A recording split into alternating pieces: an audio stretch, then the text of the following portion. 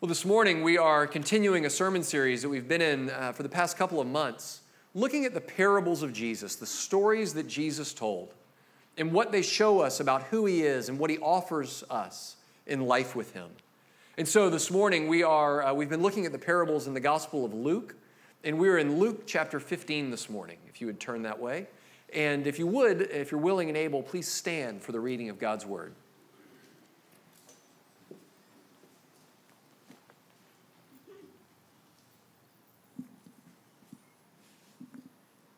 Our scripture reading is from Luke chapter 15, beginning in verse 1.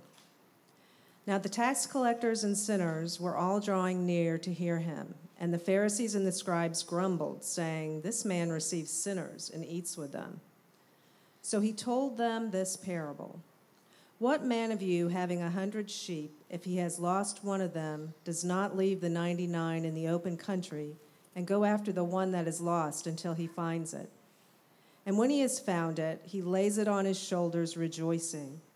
And when he comes home, he calls together his friends and his neighbors, saying to them, 'Rejoice with me, for I have found my sheep that was lost.' Just so, I tell you, there will be more joy in heaven over one sinner who repents than over 99 righteous persons who need no repentance. Or what woman, having 10 silver coins, if she loses one coin, does not light a lamp and sweep the house and seek diligently until she finds it? And when she has found it, she calls together her friends and neighbors, saying, 'Rejoice with me, for I have found the coin that I had lost.' Just so, I tell you, there is joy before the angels of God over one sinner who repents." This is God's word. It is absolutely true, and it's given to us in love. All right, you can be seated.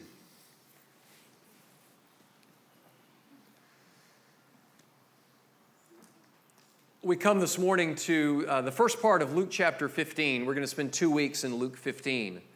It's this remarkable and well-known set of stories that Jesus told, where Luke, in his telling of the story, and Jesus really gets down to the heart of the gospel, the heart of Jesus' rescuing and redeeming work. Jesus tells us 3 stories that we're going to look at over 2 weeks. A story of a lost sheep, a lost coin, and the next week of a lost son. The setting that Luke gives us, he tells us that tax collectors and sinners were drawing near to him. And even if you just look at the parables, if you just look at the stories that we've looked at together over the past few weeks, it's easy to see why, right? That those who are notoriously sinful, those who are outcasts in society would be flocking to Jesus in droves. Remember last week we learned that Jesus tells us that life with God is like this banquet. And those invited to the banquet aren't the well-to-do and moral and upright, but it's the sinners, it's the lame, it's the beggars, it's all those who he gathers in. Right, we looked at earlier when Jesus told us the story of the Good Samaritan, we looked at he is like this neighbor who comes and cares for the downtrodden, cares for those who are broken and wounded by life in this world. And so Jesus teaching this way, Jesus acting this way, Jesus reaching out in love towards these people. Of course they flocked to him in droves. Of course they were crowding out around Jesus all of the respectable and well-to-do people that wanted to be his acquaintances. And so while the tax collectors and the sinners gather near to Jesus, the Pharisees and the scribes grumbled. I love that word, grumbled.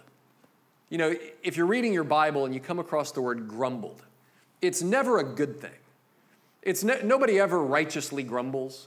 Nobody's ever justified in their grumbling, right? We have the Israelites grumbling against Moses as he leads them out of the wilderness. Grumbling. It's one of those words that sounds like what it is. Grumble, grumble, grumble. Right? I always remember that. Make sure that stays on the audio. But it always reminds me of the 2 Muppets, right, that sit up in the box and just grumble, critique everything that's going around them. Right? Why? Why are the Pharisees grumbling? Why are the teachers and the religious people grumbling against Jesus? Right? You would think that this is what religious people want. Right? That religious people want those who seem to be irreligious, those who seem to be wandering away from the fold. They want to see them come in. They want to see them come and say, "Oh, no, we've been wrong. We should be faithful. We should pay attention to God." So why is it that the Pharisees, why is it that the religious leaders are constantly grumbling against this renewal, against this revival, against all of these sinners coming into Jesus? It's because the Pharisees operated with a worldview, a view of the people around them. There was essentially a zero-sum game. Right, a zero-sum game is a way that mathematicians and game theorists have of talking about the world, have talking about scenarios in which for somebody to win, somebody has to lose. Right? +1 - 1 equals 0. If you're going to have rich people, there have to be poor people. If you're going to have insiders, there have to be outsiders. If you're going to have the righteous, there have to be the unrighteous. If you're going to have good people, there have to be bad people. If you're going to have the nice neighborhoods, there have to be the terrible neighborhoods. If you're going to have the upwardly mobile, there have to be those who get left behind. Right? That the world around them is a zero-sum game. And so for them to be insiders, for them to be upright, for them to be righteous, it required, by virtue of the case, for others to be unrighteous, for others to be left on the outside, for others to be ignored and left behind by God. You know, it's easy to look at that and go, you know what, that's just reality, right? That's just the way the world works, right? We know that's the way the world works, that there's good people and evil people, there's wealthy people and poor people, that the world is a zero-sum game. That's not a misconstrual by the Pharisees, that's just reality. But Jesus says, no, not so. Not with me.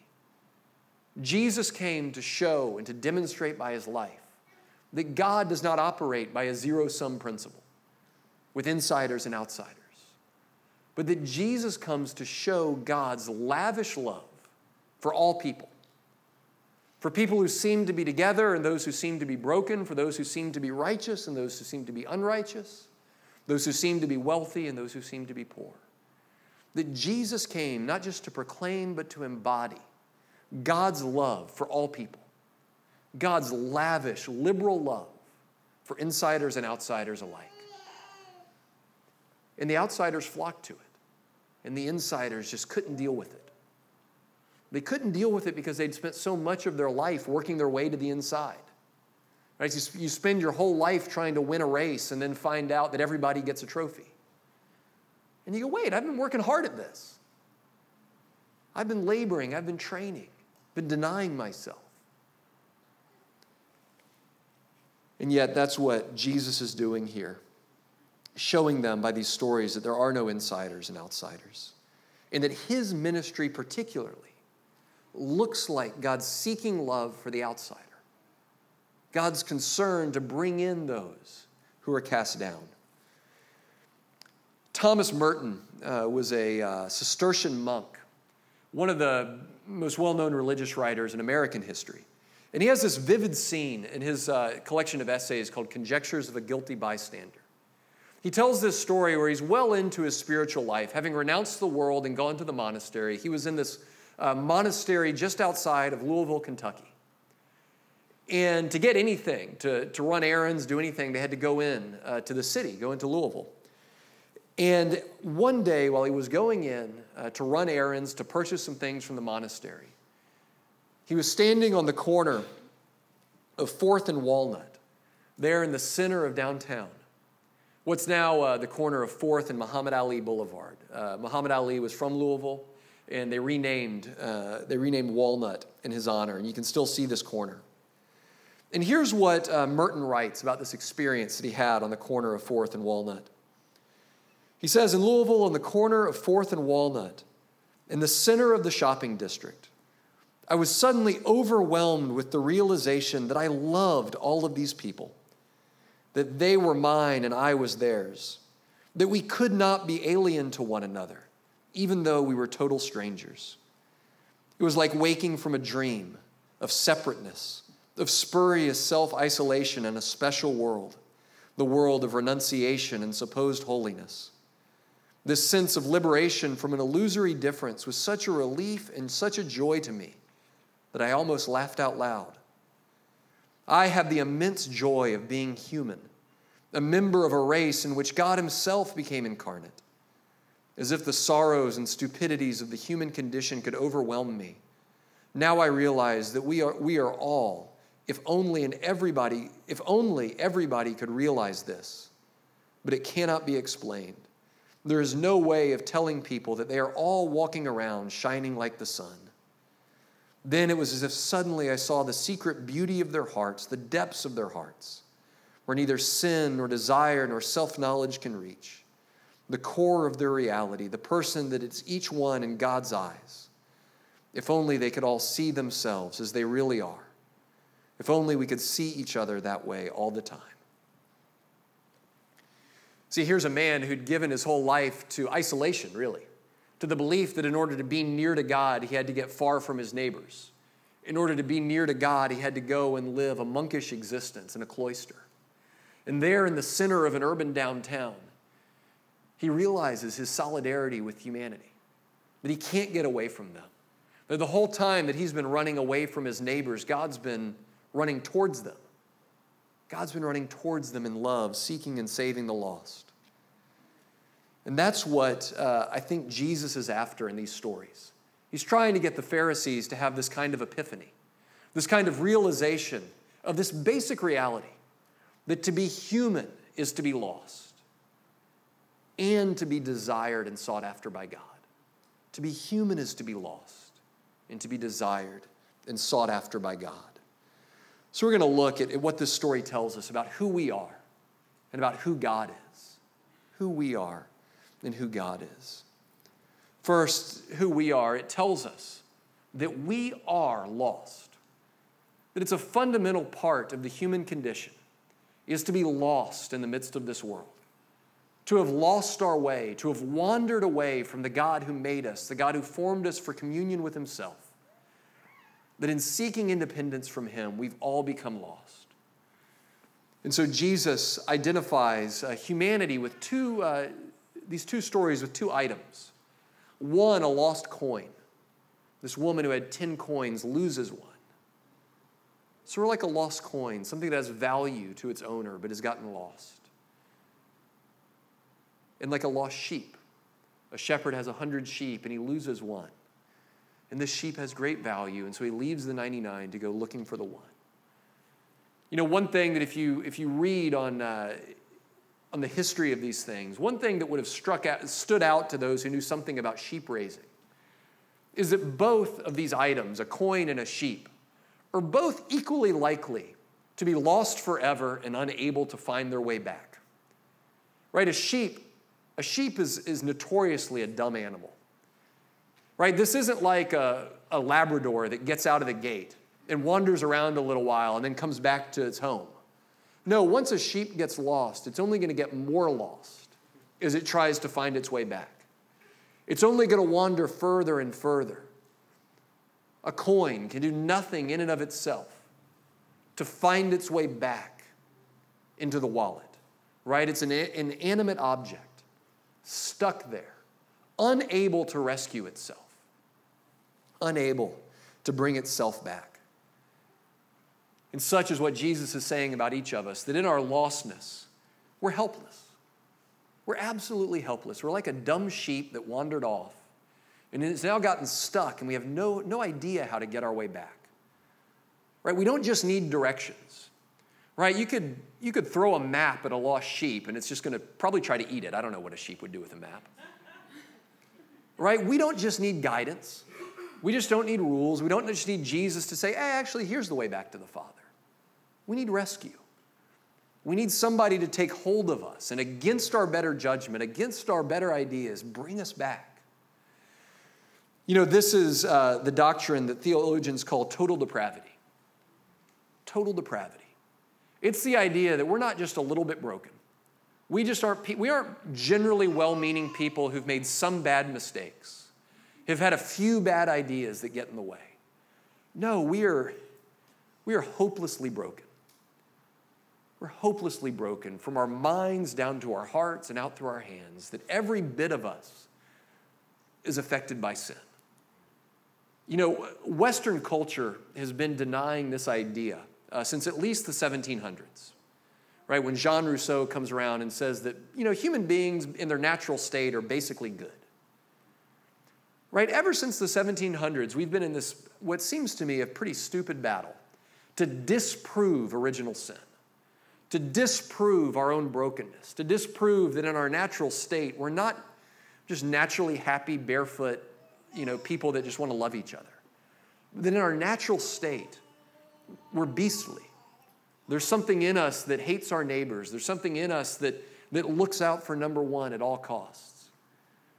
It seems to me that of all the things in Christianity that are hard to believe, and there are some, right? I'm never going to be able to give you, 100% airtight proof in the virgin birth or in the resurrection, right? Some of these things we take on faith. But it does seem like depravity, brokenness, is the one Christian doctrine that's just empirically verifiable, right? That take a history class, watch the news, pay attention to your own life for an hour, right? It seems like the one thing that I can prove to you is that it's not all sunshine and rainbows in here, but that if you get to know me, that you're going to find darkness, you're going to find insatiable appetites, you're going to find jealousy and bitterness and rage, you're going to find unbelief, right? That in here, all is not well. All is not well. This is Paul's way of saying this in Romans 3, is that there's no one in the world who's righteous. There's no one who seeks God. There's no lost little sheep that trot their way back into the shepherd's fold. Right? That even though we feel like at times we're seeking after God, that apart from God seeking after us, apart from God reaching out towards us, each one of us is hopeless. Do you know that you're lost? Are you at a point in your life where you're able to admit your lostness? Right? Historically, I am not somebody who likes to admit when I'm lost. You can ask my family, those who've been on a road trip with me. There will usually come a moment where the question's asked, Dave, do you know where you're going? Right? Do you know where you are? And my first impulse, I don't want to be sexist here, but I do think guys, we tend to do this, right? No, I'm not lost. I know exactly where I am. And then a few more turns later, there will be the sheepish, actually, honey, if you could pull up that map just to make sure that I'm as right as I think I am about where we are. Right? And unless you're willing to admit that you're lost, unless you're willing to admit that left to yourself, you're just getting further and further away from home, you're hopeless. But when you admit that you're lost, when you admit that you're in need of rescue, then there's real hope. Because these stories reveal something about God to us. That God is a seeking God. And he sends a seeking Savior after lost people like us. That he's a God whose heart is always going out after us, even in our lostness. I love these two little stories. I love that Jesus begins this. What man of you, so which of you, if you were a shepherd and you had 100 sheep, if he lost one of them, doesn't leave the 99 in the open and go after the one that is lost? What kind of shepherd, if he loses one of his 100 sheep, doesn't go out searching for the one? You know what kind of shepherd doesn't do that? Like a good one, right? A shepherd with a basic knowledge of how to run a small business doesn't leave 99% of his property to go after 1%. Right? A mildly competent shepherd calls this sunk cost. Says that, you know what, it's the cost of doing business. If you're going to have sheep, sometimes one of them's going to run off, and you know what, we'll have more. One of these sheep's going to get pregnant, and we'll replace it, and it'll be fine. Right? No smart shepherd, no wise business owner with just like a fifth grade knowledge of economics leaves 99% of the value of his livelihood to go chase after 1% acceptable losses. But this shepherd, God is not like those shepherds who counts up acceptable losses. He's not one that goes, oh, well, that's the cost of doing business. If you have humans, some of them, you're going to win some and lose some. No, he's a seeking God. He's a reckless God in his pursuit. of those who wander off. He leaves the 99. He leaves the 99 to come after each and every one that wanders off. And then when he finds him, when he finds the lost sheep, he throws a party. He throws a celebration and invites his neighbors. Now listen, I've got a dog. His name is Baxter. If you leave the door open for 2 seconds, Baxter is gone. He's a dachshund. He's small. He runs out. He hides well. And so when I go off, when I realize Baxter's gone, when I realize he's wandered off, I go off in a huff out to get him. I'm frustrated and I'm angry. Maybe I have to get in my car and go after him. Maybe I end up having to crawl my way through my neighbor's bushes looking out for him. And to date, I've found him every time. When I find Baxter, my first impulse is not to throw Baxter a party. Right? My first impulse is not to invite all of you to a I Found Baxter party. Can you imagine getting that Evite in your inbox? Great, a shepherd found a sheep. I guess we're going to go to a party. Right? This is a picture of a God whose heart towards his people, a shepherd whose heart towards his sheep is so abundantly loving, so reckless in his pursuit, so lavish in his love, so joyful in his celebration, that it defies convention, that it defies everything we think we know about the value of persons, that to God they are of infinite value, worthy of infinite cost, and cause for infinite joy.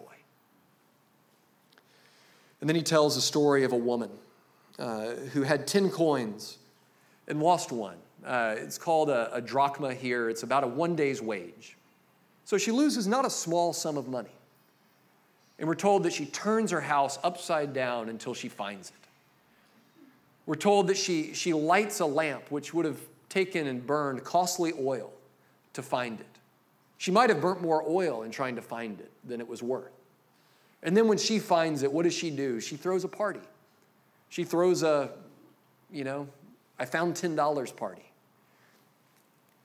Albert Schweitzer, the great theologian, in his sermon on this, talks about teaching this parable in a children's class at his church. And he says that one of the kids said that this woman is stupid because she spent more money looking and more money on the party than the coin was worth. Right? I found $10. Let's throw a $100 party to celebrate the finding of my $10.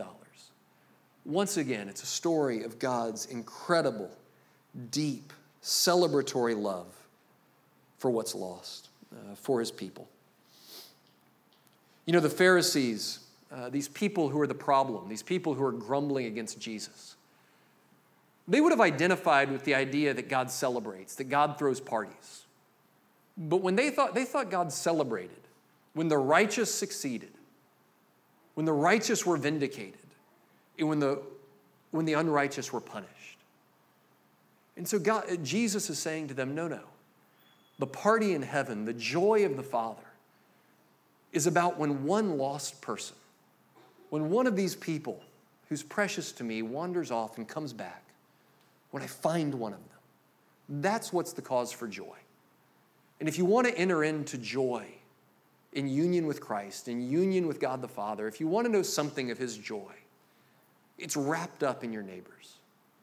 It's wrapped up in this seeking and finding heart of God. We're just going to look at 2 quick application points.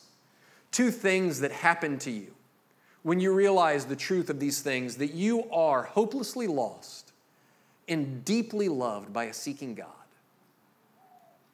When you realize these 2 things, it has 2 things, one internal and one more or less external. Internally, this has profound implications for the way that you think about yourself, for your own sense of identity in this world. You know, the truth is that most of us struggle with identity, with self-worth, right? There's some of us it's very, very hard for us to believe that we have any worth before God or others, right? When we think about ourselves, when we think about what we've done or what's been done to us in this life, it's very, very hard for us to believe that we have worth and that we have dignity, that we're worth something before the sight of God, or that we're worthy of standing eye to eye with other human beings. We struggle with having too low a sense of self-worth. Right? There's others of us who have far too high a sense of self-worth. Right? That when we look at those around us, we feel like, actually, we're pretty good. Actually, I make mistakes, but not nearly as much as some of the people I know. I could make more money, but you know what? I've been pretty successful in what I've done. And we tend to have a pretty high sense of self-worth. And for the rest of us, I'm guessing that you're somewhat more like me, which is that you vacillate wildly between the two of those things on a daily basis. Right? That some days you're up and you feel great about yourself. You feel great about what you bring to the world. And other days you're down in the dumps. Right? I don't know if anybody watched I'm sorry if there's any Georgia fans here, but we're glad you're here. Everybody needs Jesus. But if you watched that Tennessee-Georgia game last night, there were 2 game-winning touchdowns within 15 seconds of each other. Georgia threw a 50-yard pass, caught for a touchdown, wild, exuberant celebration. Watching 19 and 20-year-old kids just go nuts, watching grown men in the stands weep for joy. Right? Just exuberant joy. Literally 5 seconds of game time later, Tennessee throws a 50-yard pass. And those same weeping 50-year-old men are now weeping in sadness over the loss. The same 20-year-olds who are exuberant with joy now down in the dumps. Those who are down in the dumps now lifted up with joy. And there's something, it's like, yeah, that's what it's like, right? That's what life is. It's moments of these incredible wins, incredible joys, and the capacity for heartbreak just a second later. And if we look to whether we're winning or losing to give us our sense of worth, then life is like that. We're winning, we're losing, we're up, we're down. I connect with my kids and do something right, and I feel like dad of the year. I lose my temper with them, and I feel like I should just give up. Right? I do something, I feel successful in my work and see the church growing, and then I get one email. Or I give one bad sermon. And I think, oh my God, why do I need to go find another job. I'm terrible at this. And that's not unique to me, right? That's not just pastor dysfunction. That's all of us, right? We have a good sales quarter and we're through the moon. We have a bad one and we're in the dumps. We have a relationship that's going well and we've experienced real intimacy, and then they hurt us and we feel like we're trash. Right? We all can tend to ride that roller coaster of ups and downs. And you know what? If this is true, if Jesus' words are true, then you are both lost because of your own sin, having made a mess of your life, and deeply valued and treasured by God. Right? The path towards a healthy self-image, it's not just kind of this bland, vanilla, like I guess I'm neither a great pastor nor a terrible pastor. I'm just, I'm okay. I'm 50-50. No, it's in realizing this incredible truth that I am both incredibly sinful, incredibly broken, right? If somebody tells me, Dave, I think there's a sin in your life that I think you need to know about. You can be angry. You can be lazy. You can be selfish. I don't have to get down in the dumps over that. Because you don't know the half of it. You don't know nearly how angry I am, or how self-obsessed I can be, or how vain I can be. Right? I'm hopelessly lost apart from Christ.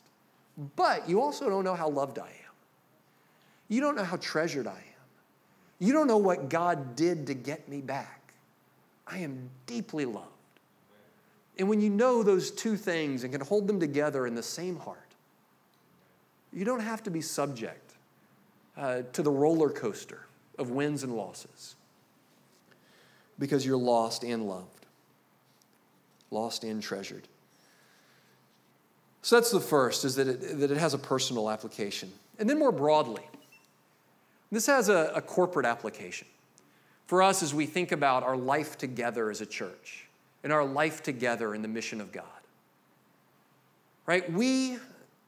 who believe that we've been found by God, who believe that we've been lost and gathered home to God, who believe that we live in union with the living Christ. You know what the living Christ is doing right now? Seeking and saving the lost. That's what he's been doing since his earthly life. That's what he's doing through his death, resurrection, and ascension. The ascended, resurrected Jesus that sits at the right hand of God is actively involved in loving your neighbors. And if you want to live in union with him, if you want to experience the joy that he holds for you, it means loving your neighbors. It means living in union with the seeking heart of Christ that's going out, always going out. It means we're not likely to try to run off and become monks and nuns and live in a cloister like Thomas Merton did.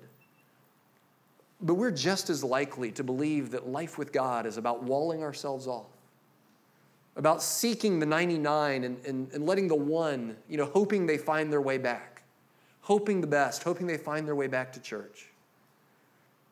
But we follow the Christ who always is leaving the 99 to go after the one. We want to be a church that treasures all of our neighbors, that thinks not just in terms of how do we keep the 99 content, but how are we always looking out to go after the one? Go after the one who's slipping through the cracks. Go after the one that slipped through the cracks of the church, maybe the cracks of society. We want to be a people that learns to value people, that learns to value our neighbors as much as God. I was out of town most of this week, and it was at a conference, and it came time to fly home. And I was on a flight from New York to Jacksonville, and it was a small plane, it was a crowded plane, and I needed time to work. I actually needed time to work on this very sermon. And I got on the plane's filling up, and there's an empty seat next to me. I'm on the aisle, I've got room to spread out, I've got quiet, there's nobody next to me, I've got room to get my computer out and work. It's like they're about to close the door to the plane. We're about to pull off. And these two people come sprinting down the jetway. Hold the door, hold the door. And they finally get in. One of these sweaty people who'd been running through JFK Airport found her way to my seat, or to the seat next to me.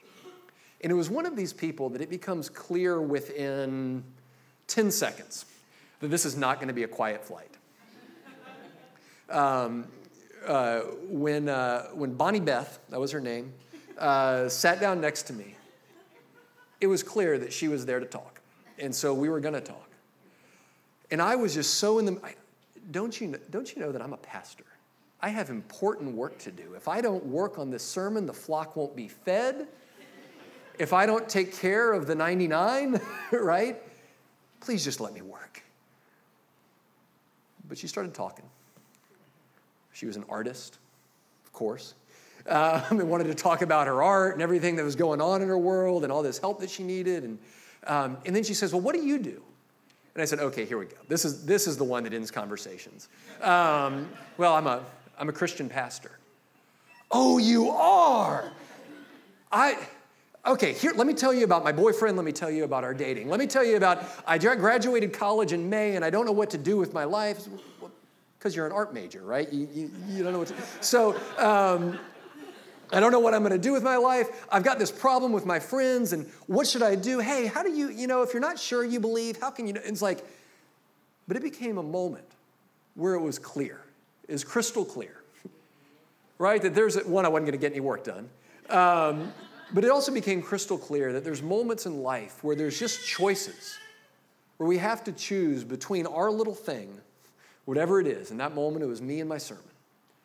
Between our limited world, our what we do, in valuing the neighbors that God places next to you, valuing the people that God brings into your life. There is never, just as hard as it is to leave my work and love that neighbor, it's just that harder for me to leave work or family commitments to love the neighbor who actually lives next door to me.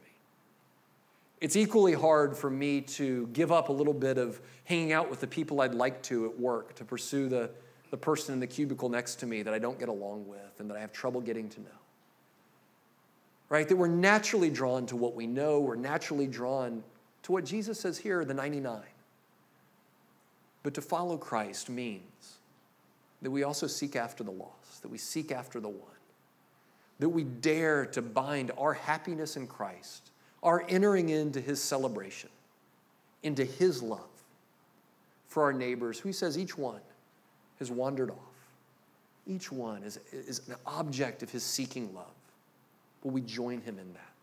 Let's pray.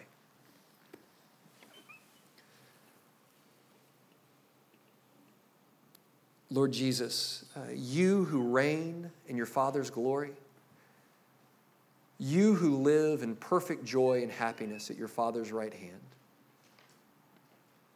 you also have bound up your joy, your celebration in the rescue and the seeking after us and our neighbors. All of us who share in this human condition of lostness. And so, Lord, I pray that you would seek us in the midst of our wandering, that you would find us and restore us, and that you would help us to have your heart, your seeking, loving, lavishly liberal, loving heart for our neighbors. Lord, we confess our tendency to be self-absorbed, our tendency to be preoccupied with our own stuff, our own concerns, our own narrow set of needs and wants.